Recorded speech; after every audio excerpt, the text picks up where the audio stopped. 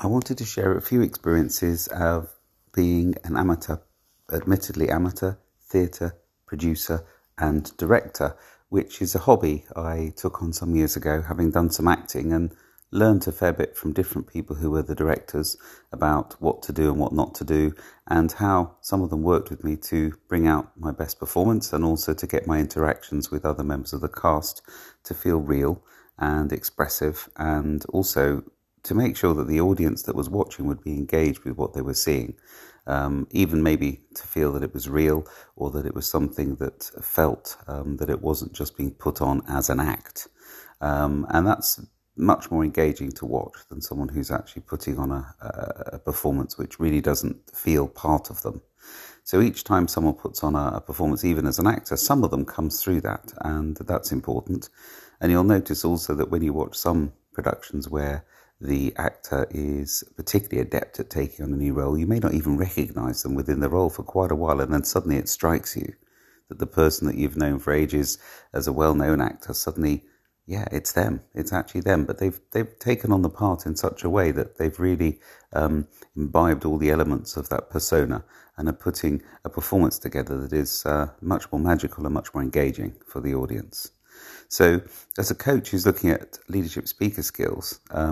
something similar has to happen as well, to actually dig deep and find the individual's backstory, to really understand where they're coming from and their motivations, and they can put that into the role. So it's not about rewriting the script or completely changing the character. It's much more embracing it fully and putting something into that character from oneself.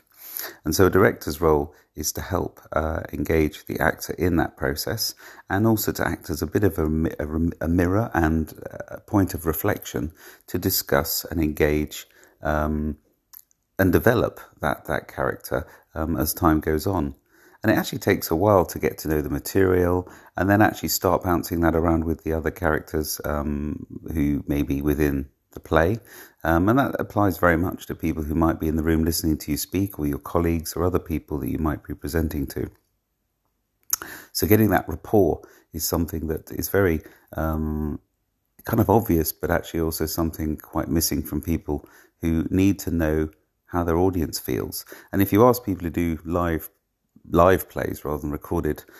productions, you'll find that they get a different sense of a different audience every night that they put on a production. That's what keeps it alive and keeps it interesting and keeps the variety as well. Even though some of the material might be similar, it's never quite the same twice. And keeping that essence within a presentation is also really important, so it doesn't actually become boring, that it doesn't feel boring even to the presenter, because if the presenter feels it's boring, then it certainly will come across to the audience that it is something that may not be terribly interesting to keep switched on and engaged with. So going back to the coaching principle, hearing one's tone of voice and the way one comes across is not always easy to do from the inside or in oneself, and it needs that helpful reflection and feedback from someone. Sometimes it's positive feedback, sometimes it could be negative feedback, but it's important to balance all of that to produce a better production for everybody's sake, as well as one's own performance sake.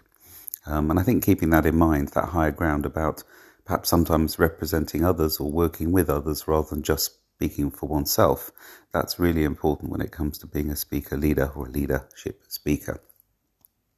So yeah, there's a few tips in there certainly that have come from sort of theatre directing experience, and as a coach, it's important to coach and coax a performance out of people, and sometimes get them to experience things that are a little difficult or perhaps challenging, or sometimes a little bit frightening, to put them to the edge where that feeling that keeps things alive comes out in the way they perform. And many people get what's called stage fright before they come on stage acting, and that moment of focus where there's an intense feeling of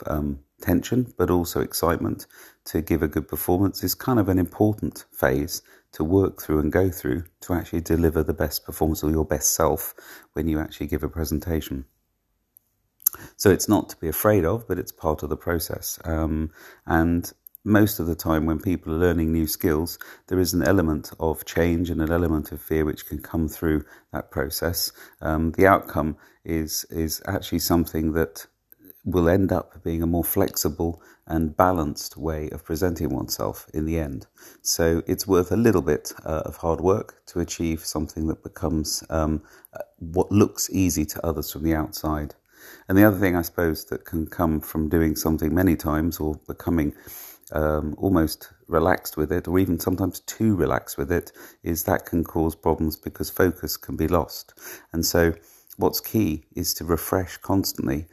what one is presenting, rerun through things, and actually just to get not over familiar, but just to get comfortable with the flow through what is being presented. And so that's why it's quite useful to discuss forming a storyline that any presentation has, from a beginning, a middle and an end, so that it's easier to follow and easier to digest for the audience.